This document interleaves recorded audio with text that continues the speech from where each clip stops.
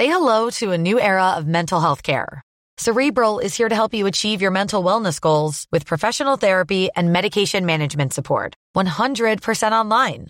You'll experience the all-new Cerebral Way, an innovative approach to mental wellness designed around you. You'll get a personalized treatment plan from a therapist, prescriber, or both in a safe and judgment-free space. Your Cerebral therapist or prescriber will outline a customized plan with clear milestones along the way, so you can get to feeling your best. With Cerebral, you're not alone in your mental health journey. We're here to empower you to live a fulfilling life. So take that first step towards a brighter future and sign up today at Cerebral.com/podcast and use code ACAST to get 15% off your first month. Offer only valid on monthly plans. Other exclusions may apply. Offer ends July 31st, 2024. See site for details.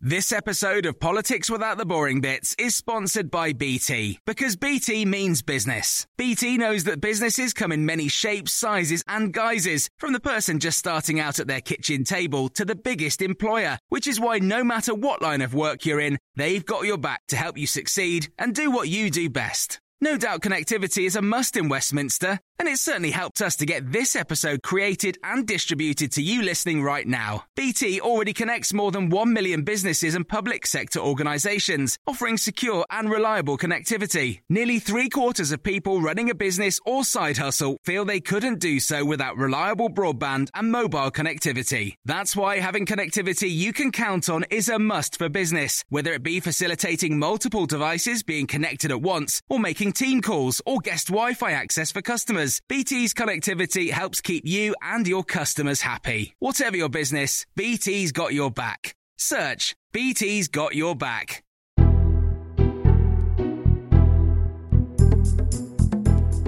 Hello, this is the Webbox Podcast. I'm Matt Chorley. Now, do you do well in pub quizzes? Do you know general knowledge stuff? Would you like a certificate? Well, you're in luck. We finally cleared the backlog of certificates for our hugely popular quiz, Can You Get to Number 10? So if you come on and do the quiz now, you'll get a certificate much more quickly. You just need to email me your name and your number, matt.chorley@times.radio. And you can come on and play our quiz, Can You Get to Number 10? 10 questions, loosely connecting cabinet jobs. The more questions you get right, the better job you get. We put you in the cabinet alongside our other listeners and guests. So matt.chorley@times.radio if you want to come on the radio and have a go at a quiz. Right, coming up on today's episode of the podcast, it is Wednesday, so it must be PMQ's Unpacked. Tim Shipman is here to pause the action from the House of Commons between Boris Johnson and Keir Starmer. Don't forget, at midday every Wednesday, well, at least when PMQ's is on, you can also, as well as listening along on the radio, you can watch along on the Times Radio YouTube channel. I know, so you can see Tim Shipman and I. Right, that's coming up in just a moment. First, as ever, we kick off with our columnist panel, and on a Wednesday, it is, of course, the duo known as Alibert.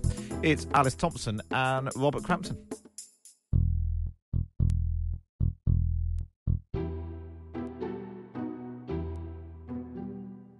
The Columnists with Alibert, Alice Thompson and Robert Crampton on Times Radio.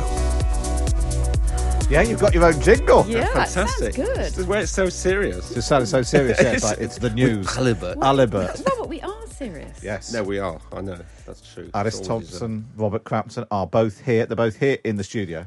Sadly not wheeling in a suitcase full of cash. No, wine first and now cash, isn't it? Really? What is it about, I don't know, this government and suitcases? Everything seems to go... If it's not suitcases of booze going into number 10, it's suitcases of cash going out. It stopped at the border, yeah. Alice, what do you make of this? We've just heard from Lord Agnew, the minister who quit the government over the failure. He just seems completely baffled as to why. The thing I genuinely don't understand is that so £47 billion was paid out on this loan scheme. Mm-hmm. £7 billion of it, they say, might never be paid 17. back. 17 billion. 17. 4.9 billion suspected to be lost to fraud. And the government's just like, oh, well. But that's why Lord Agnew resigned, didn't he? That and the fact that he wasn't invited to a single party. Because when I interviewed him, he was quite upset about that. And he's only, as he told me, 90 seconds away from the Prime Minister's office. So the Prime Minister could have come. He could have been there asked. at a moment's notice. Yeah. And he was almost the only one, I think, he wasn't invited apart from Liz Truss. But I do think this is a really serious story because the problem is that Rishi Sunak everyone adored because he gave away money. And we all know how easy it is to give away money. And he literally was giving it away with absolutely no holds barred. So no one was pulled up on this. It was very easy to do. And I think while the rest of us in that first pandemic were thinking about how we could volunteer, and it was all rather sort of nice and cosy and popping around to your neighbours and seeing what you could do, there were people who were much brighter than we were in some ways, I think, maybe, and looking at it and going, well, we're going to take advantage of this. And they really have taken advantage of it. And Rishi Sunak should have seen that. It wouldn't have been very difficult, as we say in our piece. It would only have taken 10 minutes, 15 minutes to have checked out each one of these. And they should have been checked out by the Treasury, and they should have been checked out by officials. And they're still not being checked out. Well, I suppose that's the difference. Is I've made this point before, Robert. I've got some sympathy for the fact that actually 10, 15 minutes for each one is fine. But when you've got thousands. Yeah, and there would have been stories in 2020 saying people are waiting for their money, their business has already gone bust. So I understand it's let's get help out there. It's what's happening now. But now they know it's a bomb. And the reason it's in the newspaper is not because the government's released anything. It's because we've dug these out from the insolvency service. These are people who have been disqualified as directors or have had bankruptcy proceedings issued against them because of lying about the loans that they needed. So it's a hugely widespread, and like you say, the government seems to be shrugging its shoulders. But the reason it's doing that is because it's embarrassing. Yeah, it doesn't want It wants this to go away. But on a purely mathematical basis. Well, yeah, you'd think that would matter. Given the cost of living crisis dominated cabinet yesterday, they're trying to find cost-free ideas to try and ease the cost of living. We could do quite a lot with £5 billion if they got it back. I guess they're thinking there might, it'd be a struggle to get it back. They've got to, bung up the courts. They've got to employ. They've set up a task force, haven't they? Which I guess is. But it undermines everything else they do, because if you can't be bothered to go after that kind of amount of money, then it's very difficult with things like universal credit to start cutting there and there and saying, well, we're not going to pay for free school meals and holidays. I mean, all those things that really don't add up to very much in comparison to this then fall through because people go, well, God, if you can't be bothered. You hear about community centres and or abuse shelters going bust for want of $5,000 or $10,000 or whatever, and then. Yeah, I mean, it's not. It doesn't really incentivise people to behave honestly, does it? No, and actually, it also just makes people feel if you can't be bothered to do that, why should we be all then cutting back? Because actually, the reason we're cutting back is because we spent so much during the pandemic to a certain extent. So they've got to do this, and they've got to do it to make it look more fair. And I think Rishi Sunak, when he's not doing his swimming pool up in Yorkshire, should be trying to claw back this money. But also, this was. I mean, Rishi Sunak could do with a bit of a publicity drive, a positive publicity drive. But if he came out and said, I'm not going to get it all back, I know that, but I'm going to work day and night to get back what I can. You would think that would be a good move politically, wouldn't you? But it's just slightly baffling. It is baffling. Yes, I'm baffled. Good, we are all baffled. and a bit annoyed. And cross, yes. Yeah, because that's my taxes. Yeah. But that's why sometimes when you pay your taxes, you kind of want them to be being spent. It's just one of the things that sometimes, when it seems like when everyone's very cross about something, I can sort of see where they're coming from. I just I just find when the story's about there's a gambler who had £2.72 in his account. Yeah, used a £5,000 bounce back loan to fund poker games after claiming his company turned over £200,000. Yeah. And we know how much the gambling companies made. I mean, the problem is that people like Lord Agnew were saying this for quite a long time. So it wasn't like they didn't know this was happening. Yeah. People were telling them, whistleblowers who were saying this is really not working. He just said that he knew about these suitcases of cash because he wrote to the Border Force and said, congratulated them on at least stopping the cash leaving the country. And George Greenwood, who's written the story, FOI'd for the letter, which has been lost. Yeah. Anyway, we found out about it anyway. A sandwich shop owner received a £35,000 loan before using it for the refurbishment of his garden. Mm-hmm. Gambling loans and a new business that went. But there's a lot of gambling. A lot of gambling. Yeah. Although you're right, there are people who desperately needed that money. But then there were also people who were it was also semi all right when they had second homes and they were starting to use money for that. And I mean, it was just really blurred lines. And I think the government, as you're right, they were panicked at the beginning, but they should have got an act together by the time, 2 years later, we should know where the money's going. Yeah. Yeah, and maybe that was part of the deal that, you can get the money, but we might come back after you if it turns out. We will come back after you. It's a bit dodge. Very good. Let's move on and talk about Biff, Chip and Kipper books. Yeah. My favourite books. I went through them with 4 sets of children. Yeah, I do know. The one I liked most was the one in China, actually. No, so this is one... Is there anything racist happening? This story... No, it was actually... It was a lot of pottery there, though. And I did learn about the Forbidden City. I've learned quite a lot about Biff and Chip, actually. Right. Oxford University Press has pulped copies of The Blue Eye, in which the young characters are transported to a foreign land with the help of a magic key. The children find themselves in a busy street market, which appears to be somewhere in the Middle East, where the men wear white turbans and a woman is dressed in a niqab. Let's stay together, says Biff. The people don't seem very friendly. And Wilf says, I don't like this place. It's scary. And it's been pulped now because that's racist. Well, that's... I missed out on Biff and Chip, and my kids are a little bit older than yours. I've definitely been through them. Yeah, I don't... Or maybe I just starved my kids of their company. What, were you still on Peter and Jane? No, we did other stuff. Maisie and... So I quite Miffy was with them. But these are like school books, aren't they? These sort of were get school harder. books, yeah. The thing I thought about Biff and Chip, that it wasn't racist, actually. It was quite well. So we had Shalwa Kameez in the second series, I remember, and I thought that was good, because that was they were more rounded than most of the Peter and Janes had been. I mean, this was published in 2001. I mean, it's obvious that there are some much loved works of children's literature. You know, I mean, Enid Blyton comes to mind, where there are sort of... I don't know about racist, but there are certainly kind of classist stereotypes in Enid Blyton. You know, the people, you know, who live in the wood or whatever. You know, they're kind of... It's a sort of metaphor for a council estate, I think. And maybe that should be looked at. I guess that she's been sort of cancelled, hasn't she? But something from 2001, it seems pretty mild to me. It seems pretty mild. All you just do, going to a foreign marketplace... is a bit scary. Well, because the whole point is they have this key, and the key glows, doesn't it? Yeah. And then they appear somewhere, and it could be space or underwater. Was there a dog called Floppy as well? Was it Floppy? Biff, Chip, Kipper. Oh, what was the dog called? That's a good one. Floppy. It was Floppy, something like that. I read that in the paper this morning. I didn't know that. But, it did seem actually brilliantly bland in some ways. I mean, by the time I got through the fourth lot, I was like... I remember all of my issues with them. It wasn't the... racial connotations. It was just the fact they just went on a bit in it. Yeah. There was a Cheddar Gorge one, do you remember? My children then had to go and visit the Cheddar Gorge. I remember they took it quite seriously. It sounds like a complete overreaction from Oxford University, I have to say.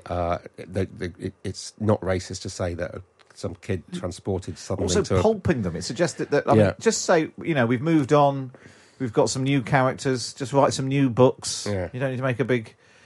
I don't know. I think my concern is that where there are genuine issues with outdated racist tropes and things, which we should stop using, we should remove, this sort of stuff gives sort of woke bashers... Exactly. And also people just need to be able to teach their children to read. So the main thing is we need to get more reading, that actually if we start being pedantic about it... And there was a thing, wasn't there? The Times did a story about some particularly right-on children's books, and I just thought they just sounded awful. They've got to have a sense of humour, these books, and actually Biff and Chip did try a bit. There was you were reading different ones to ones we were ploughing our way through. Well, once you got on the sort of sophisticated, like I think it was probably series 7 or 8, your children probably were reading well enough by then not to have to keep going. You might have leapfrogged the... Yeah. Very good. Right, that's Biff and Chip. We've taken care of that. You've written a column on Ukraine. This wasn't the... I thought we were going to talk about your lack of social etiquette column, Robert, but instead we're talking about Ukraine. That's not etiquette. You just called in the wrong name. But you've written about Ukraine as well. I wrote a column yesterday about Ukraine because there's this one particular... I think we're all at that stage, which is sad but true, where you kind of get compassion fatigue or horror fatigue when something's been going on for a couple of months. You devour every last bit of news on it to begin with, and then other things start to intervene, and you become a little bit inured to the awfulness of what's going on. But one particular story at the weekend, when a cruise missile hit a block of flats in Odessa, which has been fairly unscathed so far, killing a 3-month-old baby girl, her mother and her grandmother, when the dad happened to be out at the shops, just really cut through for me, because you just think, what on earth is worth... What there's nothing really, unless you're... There's nothing in this war which is worth paying that sort of price for. I mean, I'm not saying the Ukrainians... I think they're right to be fighting back. I mean, in terms of what Russia's doing. It was Robert's point as well that the father saying when his the grandmother, that his wife and the tiny baby's killed, when he says to the reporter, take the nappies because I won't need them now, someone else needs them more. And you thought that was the awful, poignant moment when you thought this man's actually thinking of other people at a time when not enough people are thinking about him and his family, probably. Yeah. And he'd put it on social media. It wasn't exploitative because he'd put the pictures up there, and there was a little home video was shot on a phone of the baby girl Kira, and I was thinking about my own kids, and I don't know what I was saying really. I just wanted to say something, I just wanted to mark it because like I say, we get other things have intervened, and the Ukraine thing is gradually slipping down the news agenda, isn't it? And you're right, and partly it's because, it's the nature of news is the new, and there's nothing new about this war, it's just the same awfulness. Yes. And you get that all the time, and we probably all get it when you write a column on something other than that. Yeah. You get, well, why? Oh, you think that's the most important thing, do you? And someone knows, because, there's nothing...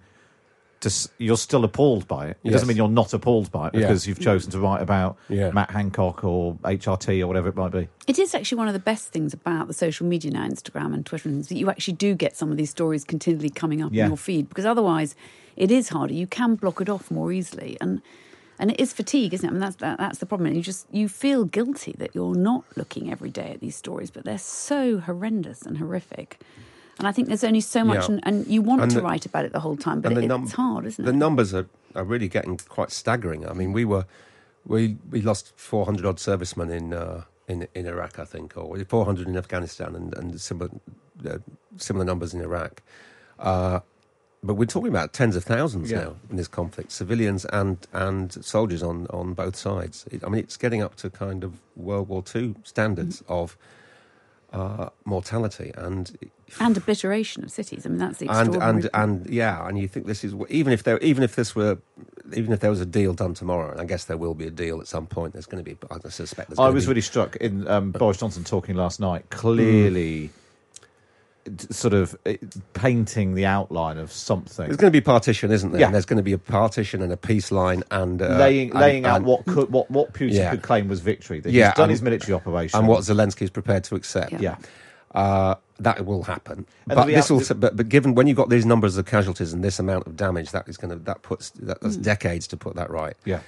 Because you've got everybody is going to be in a situation where they know somebody who's lost somebody. Yeah. I thought one of the most amazing bits when Norman Foster said he wanted to come in and help rebuild. That's the only hopeful message you can give, is that we need to come back in. If the result is settlement, not victory, there's always the threat it could happen. Yeah, again. Again. Yeah, you'll be in some sort of armed standoff like Cyprus or Ireland or Palestine or with the majority of your schools and your hospitals completely destroyed. That's the problem. In some of these cities, there really is no infrastructure left at all, is there?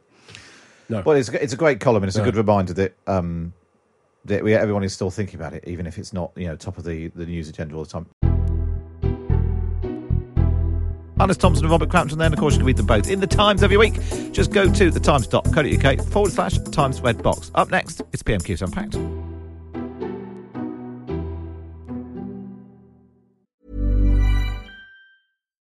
Botox Cosmetic, onabotulinum toxin A, FDA approved for over 20 years. So, talk to your specialist to see if Botox Cosmetic is right for you. For full prescribing information, including boxed warning, visit BotoxCosmetic.com or call 877-351-0300. Remember to ask for Botox Cosmetic by name. To see for yourself and learn more, visit BotoxCosmetic.com. That's BotoxCosmetic.com. Introducing Wondersuite from Bluehost.com. Website creation is hard, but now with Bluehost, you can answer a few simple questions about your business and get a unique WordPress website or store right away. From there, you can customize your design, colors, and content. And Bluehost automatically helps you get found in search engines like Google and Bing. From step-by-step guidance to suggested plugins, Bluehost makes WordPress wonderful for everyone. Go to Bluehost.com/Wondersuite. This episode of Politics Without the Boring Bits is brought to you by Luton Rising, owners of London Luton Airport, the UK's most socially impactful airport. Find out more at lutonrising.org.uk. You're listening to the Red Box podcast now. It's time for this. PMQs unpacked on Times Radio. Unpacking the politics and cutting through the crossfire. Order, order. I call Matt Chorley and Tim Shipman. Yeah, very good afternoon to you. It's Matt Chorley here on Times Radio. If you're watching along on the Times website or on the Times Radio YouTube channel, we are live as well. Tim Shipman, Chief Political Commentator for the Sunday Times, is here. Tim, how are you? I'm very well, Matt. We're already, it comes around quicker and quicker. Another end-of-term PMQs. They've only been back for 2 weeks. They're off again next week to prepare for the Queen's speech. What do you think Keir Starmer will choose to go at? I mean, the only sadness is it's not Angela Rayner across the dispatch box, isn't it? Keir Starmer's surely Keir Starmer could have got a bit of COVID or something. Yeah, I mean, you know, he's going to flash his tightly done-up top button at Boris Johnson and we'll see what happens. I mean, well, they could leap on the running news story on COVID and take that back to Boris Johnson's decisions at the start of the pandemic. I think more likely... We'll, you know, since it's end of term and we've got local elections and Labour are campaigning hard on the cost of living, I'd be very surprised if we didn't hear quite a chunk of that.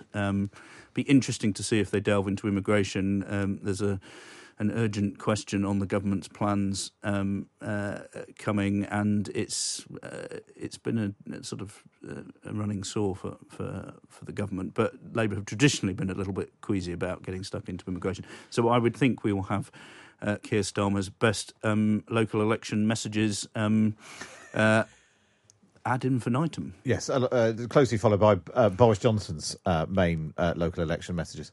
Ad infinitum.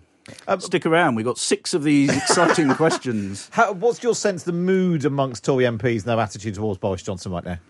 I think it's pretty febrile. I think there's a general sense that they want to see the local election results and they want to see how many more times the Prime Minister is fined.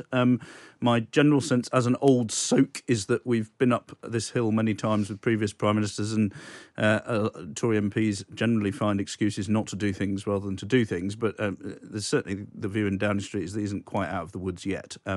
If he can survive until the summer, then he probably fights the next election.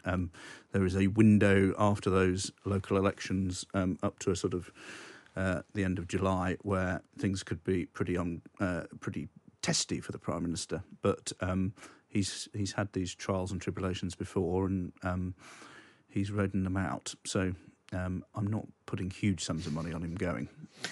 Well, there we are. Here we go then. This is PMQ's Unpacked. Welcome along if you are watching online. Marie is in Indiana. Mr. Fox is in Liverpool. Amanda's in France. Steve's in Cambridge. Stephen in Taunton. Nice to have you with us. Mickey in Plymouth. Lou in Pennsylvania. We've got people watching in Yorkshire, Bedford, Bangkok, Manchester, Germany, Cape Town. Go online to the Times Radio YouTube channel. You can watch along as we go. We go live to the House of Commons. This is question number 1 from Keir Starmer. Thank you, Mr. Speaker. I know the Prime Minister will have whipped his backbenchers to scream and shout, and that's fine. That's fine. But I hope he's also sent a clear message that there's no place for sexism and misogyny or looking down on people because of where they come from in his party, in this House, or in modern Britain. Next year, Mr. Speaker, the UK is set for the slowest growth and the highest inflation in the G7. Why is he failing to manage the economy? Mr. Speaker, well, let me first of all say, in response to what the right honourable gentleman has said about sexism and misogyny, that I exchanged messages with the right honourable lady over the weekend, and I repeat what I said to her. There could be absolutely no place for such behaviour or such expression in this House, and we should treat each other, Mr. Speaker, frankly, with the respect that each other deserves. And on his point about the economy, yes, of course it is true that there is a crisis of global inflation around the world, but this government is tackling it with all sorts of ways that you would expect, Mr. Speaker, helping people with the cost of their energy, British energy, far more, by the way, than the Labour will put in, a British energy security strategy to undo the mistakes of previous Labour governments, Mr. Speaker, but above all, making sure that we have the fastest growth in the G7 last year, which would not have been possible if we listened to him. And if we listened to him, we would have frankly never come out of lockdown, Mr. Speaker, in July last year. And never forget, Mr. Speaker, that no Labour government has left office with unemployment lower than when they came in. Let's pause it there. Early use of the bell. Early use of the bell, therefore, you would still be in lockdown. I'm sure that Captain Hindsight is only just around the corner. We should point out that Angela Rayner is sitting to Keir Starmer's left on the front bench. With a very dignified look on her face. Yes. Nodding her head sagely, rather than sort of shouting and hollering like she has sometimes been known Which to do. Occasionally does. Might be known. Do you think, I was about to say, has this story got legs? And I've realised the problem. This story can't rumble on for another day, can it?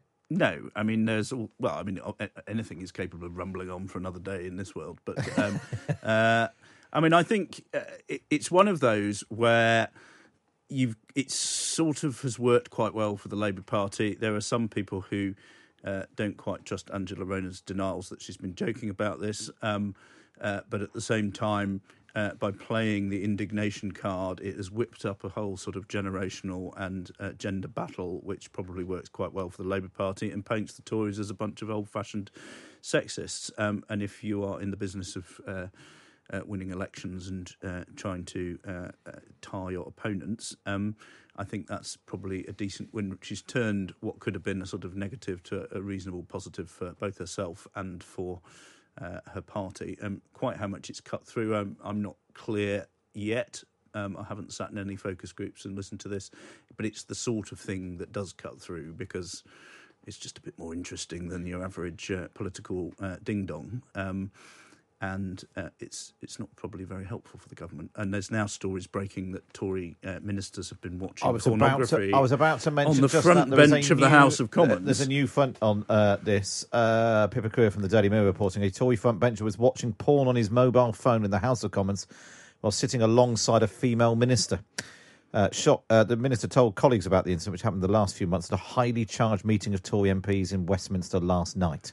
3 sources said that around a dozen women MPs at the meeting shared accounts of alleged sexism and harassment by their colleagues. And Stephen Swinford of the Times is now saying he's got a second person doing this, and a female former minister who I would trust with my life has messaged me to say that these stories are true.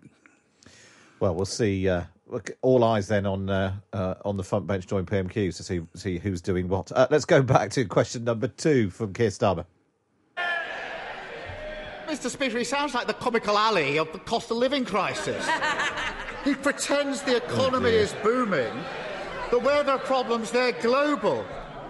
But in the real world, our growth is set to be slower than every G20 country except one, Russia. And our inflation is going to be double the rest of the G7. Does he think that denying the facts, staring him in the face, makes things better or worse for working people?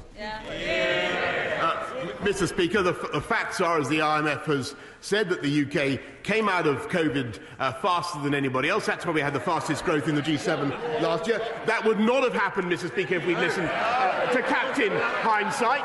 And if he studies their forecast, we will return to being the fastest by 2024 and the fastest in 2025, Mr. Speaker. That's what the IMF's forecasts say. He asks about. Read it. He asks about working people, Mr. Speaker. This is the government. This is the party that supports working people. Unlike them, with the biggest increase. Yes, I'll tell you what's going up. The living wage is going up, Mr. Speaker, by record amounts. Employment is going up, Mr. Speaker, by record amounts. 500,000 more people. They don't want to hear that. Let me give them the figures. 500,000 more people in paid employment now than there were before the pandemic began, and youth unemployment at or near record lows. Under Labour, just to remind you, everybody, under Labour, youth unemployment rose by 45%. So, that's Boris Johnson's response. Now, the reason that this is particularly pertinent, the reason that Keir Starmer is pushing this point about what the IMF have said about projected growth is that Boris Johnson repeatedly has boasted that Britain has had the fastest growth in the G7. He did it on the 15th of September, the 5th of January, the 31st of January, the 2nd of February, the 21st of February, and the 9th of March. He talked about having the fastest growth in the G7. I'm sure there were other examples where he's used slightly different wording. You can't take all the credit last year and then try to ignore the fact we're bottom of the league table almost this year. Well, you sort of can, because this is politics, and there are lies, damn lies, and statistics, but the worst statistics of all are growth projections, which even someone who works for the ABR would tell you are literally never correct. So, yes, you grab the numbers you want and you display them, and you'll swiftly expose as a hypocrite shortly afterwards, and then you'll find some new numbers. And as Boris Johnson did. He said, well, next year, the projections, they're great. They're really going to be great again. Yes, we'll just ignore the gloomy bit. And actually, part of the only reason we were the fastest growing last year was because we had such a terrible economic slump. Exactly. We went deeper than everybody else. So we bounced back. Yeah.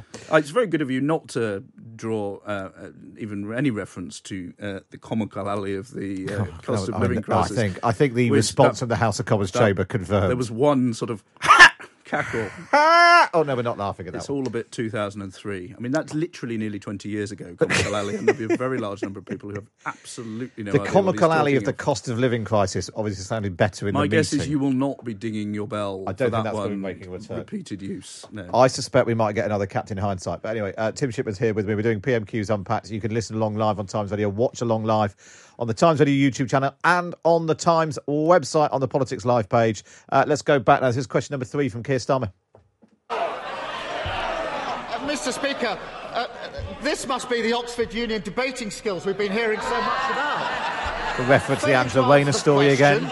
Rambling incoherently, throwing in garbled metaphors. Powerful stuff, Prime Minister. Garbled metaphors from the Comical Alley. It's not just his words that are complacent, that was bold. It's his actions as well. The cost of living crisis was blindingly obvious months ago. Yes. But he said worries about inflation were unfounded. Yeah. And he backed a tax-hiking budget. Yeah. Does he think that his choice to be the only leader in the G7 to raise taxes during a cost of living crisis has made things better or worse for working people? Mr. Speaker, as I've just explained to the House, and I'll repeat it once more, this government and our Chancellor cut taxes on working people. The national insurance contribution went down, Mr. Speaker, by an average of £330. But if he's talking about the health and care levy, maybe that's what he's droning on about. Look at the health and care levy, Mr. Speaker. That is what is enabling us to pay for 50,000 more nurses, to pay for clearing the COVID backlogs. How tragic, how pitiful that the party of Bevan should now be opposed to that investment in the NHS, Mr. Speaker. Right, let's jump in there. Interestingly, so Keir Starmer's talking about Boris Johnson said that fears about inflation were unfounded. Angela Rayner, do you remember her? She brought up the same quote back in January, and Boris Johnson denied saying it. Said, I've said no such thing. Inflation is always something we have to be careful about. But back in October, in an interview with Sky News, Boris Johnson said, he was asked, are you worried about inflation? He replied, people have been worrying about inflation for a very long time. I'm looking at robust economic growth. And by the way, those fears have been unfounded. So you can make up your own minds about that. I'm not sure we're learning a huge amount or progressing terribly far. No, but the inflation one's interesting because, of course, Rishi Sunak was telling Boris Johnson that inflation was going to be a problem in the middle of last year and wasn't being listened to. So he'll be watching all this with a degree of Is he there? I haven't interest. clocked him on the front bench. He's not in the sort of narrow cut shot, is he? He's probably just at home counting his money or something. Sitting on a bench feeling a bit sorry for himself, I suspect. OK, but let's hope that this picks up a little bit. PMQ's Unpacked. We'll go back to question number 4 from Keir Starmer. Mr. Speaker, he's an ostrich, perfectly happy keeping his head in the sand. Working people are worried about paying their bills. They're spending less and cutting back. That's bad for business and bad for growth. Yeah. Working people are looking for help. But this week, millions will look at their payslip and see a tax rise with his fingerprints all over it? Does he think that his 15th tax rise has made things better or worse for working people? Mr. Speaker, what we're doing for working people is not only lifting the living wage by the record amount, helping people on universal credit with a £1,000 tax cut, Mr. Speaker, but also cutting national insurance contributions, lifting the threshold so that on average people pay £330 less, Mr. Speaker. But what we're also doing is taking our country and our economy forward, investing in our NHS, which is a priority for the people of this country, unlike for the Labour Party, Mr. Speaker, but also ensuring that we have record creation of jobs, Mr. Speaker, and that is what matters. High wage, high skill jobs. 500,000 more. They don't care about jobs, Mr. Speaker. We do. We do. We believe in high wage, high skill jobs, and that's the answer for the economy. Keir Starmer. I mean, apart from having a terrible joke writing session this morning. I mean, it's really bad. He's an ostrich. He's an ostrich. He's comical alley. What was it? His comical alley of the cost of living crisis. I mean, this is back to Ed Miliband, isn't it? It really is. I don't understand what Keir Starmer's trying to do, because if you just go on, isn't the economy terrible and you're making a mess of it? Boris Johnson's going to stand up and say, no, everything's going really well. But if you're just talking past each other so you can both clip your answers and stick them on Twitter, then I guess I'm sure ostriches feel like they're fly achieving on Twitter. Something. Well, ostriches famously can't fly. I mean, one doesn't want to put off listeners at 17 minutes past the hour, but you know. If you think you've got a better question, if you were Keir Starmer, he's got 2 questions left. If you've got a better question for him to ask, get in touch. You can text me 87222. Start your message with the word Times. Tweet us at Times Radio. You can post a comment on the over there on the YouTube. This is where we sort of have to build up excitement about the perorations. Yes, the peroration. It's all going to be about the peroration. peroration. For the peroration. What question would you ask? Do you think Keir Starmer should ask? A single question. 87222. Start your message with the word Times. Tweet us at Times Radio. Post on the YouTubes. What question should Keir Starmer ask?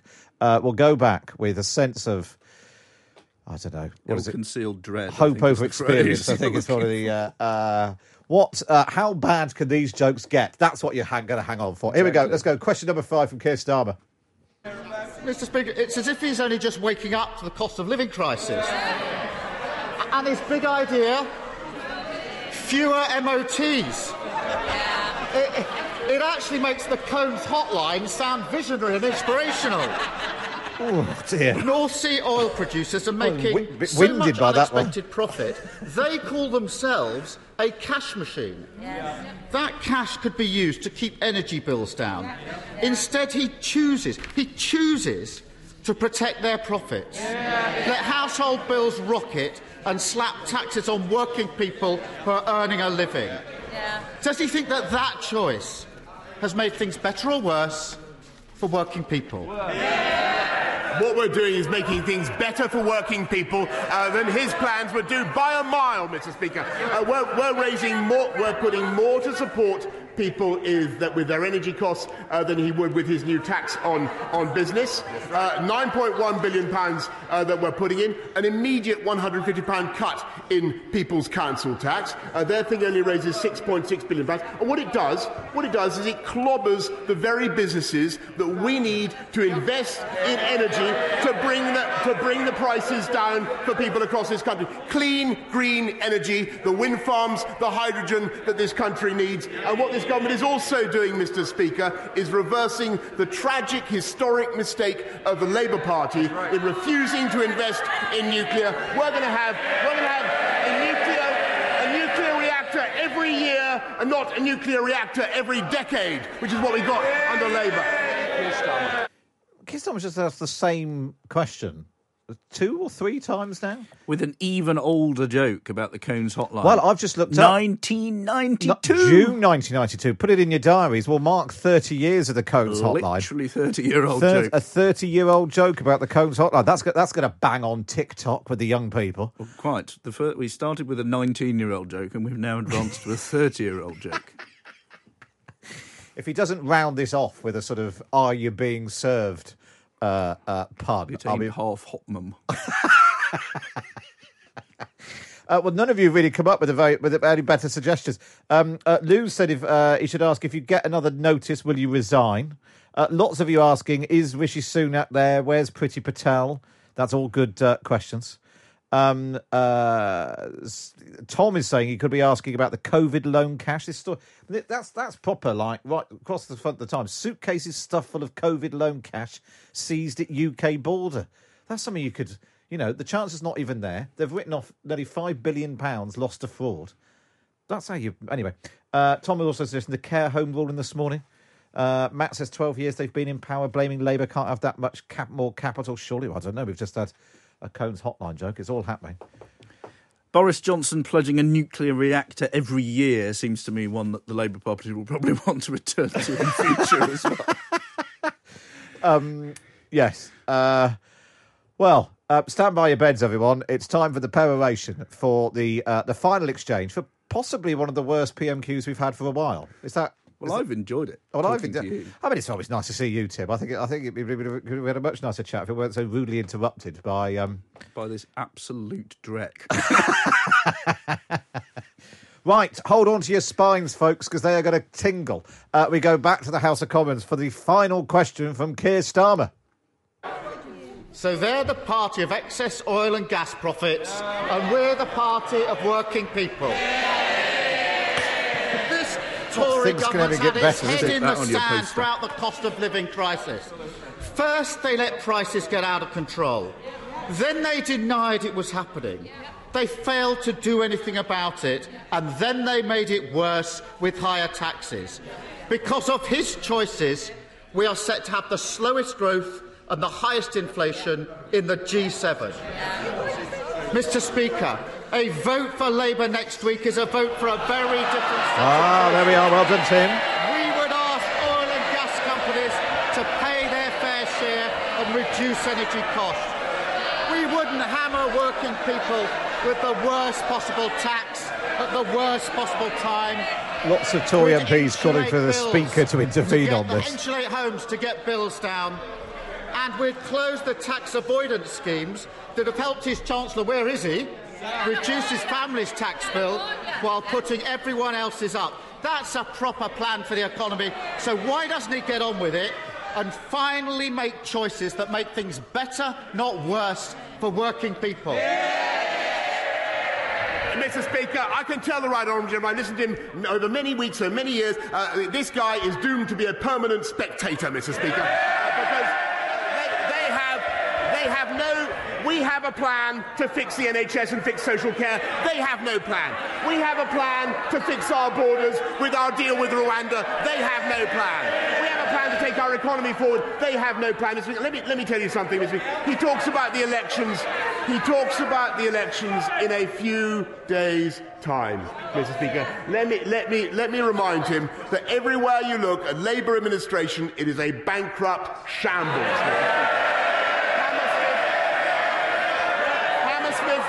Hammersmith Council spent Labour-run Hammersmith spent £27,000 on EU flags, Mr. Speaker, 2 years after the referendum.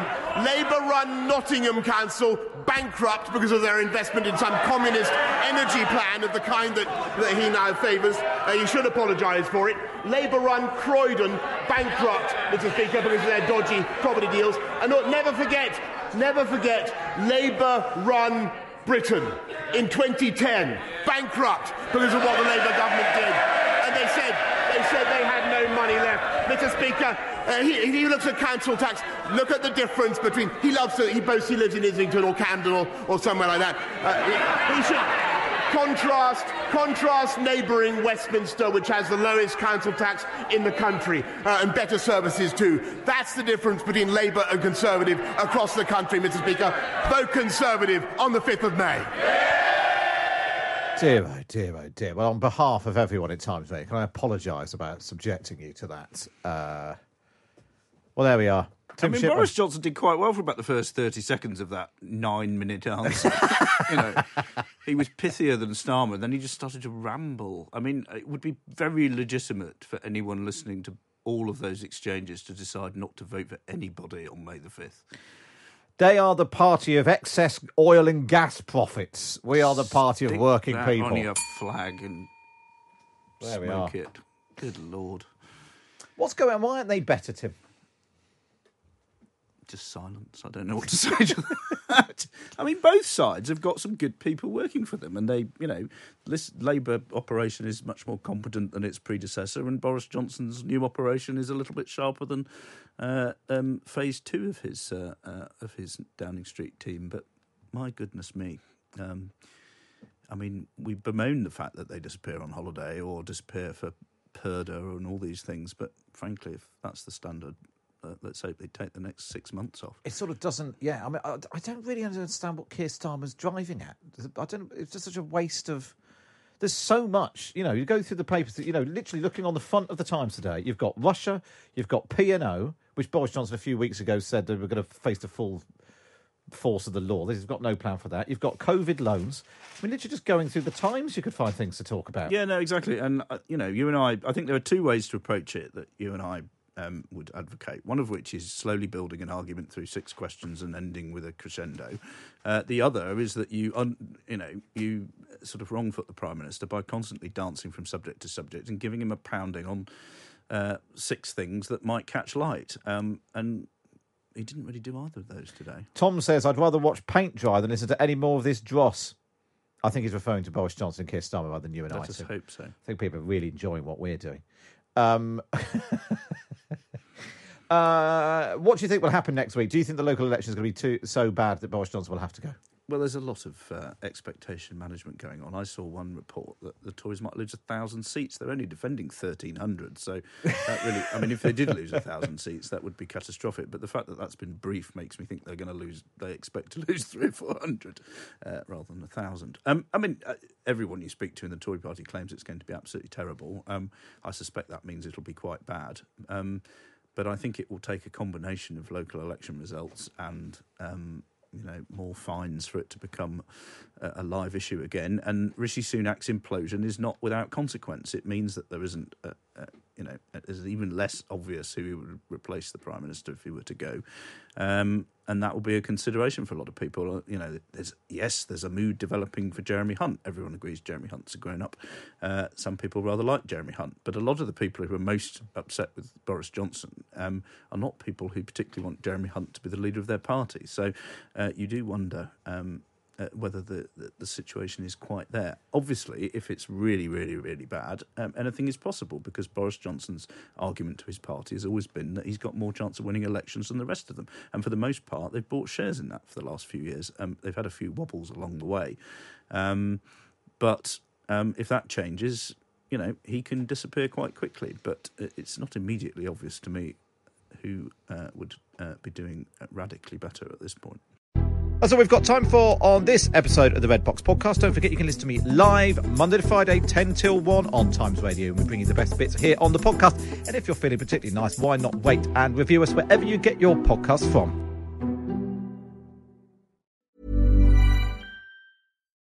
Botox Cosmetic, out of botulinum toxin A, FDA approved for over 20 years. So, talk to your specialist to see if Botox Cosmetic is right for you.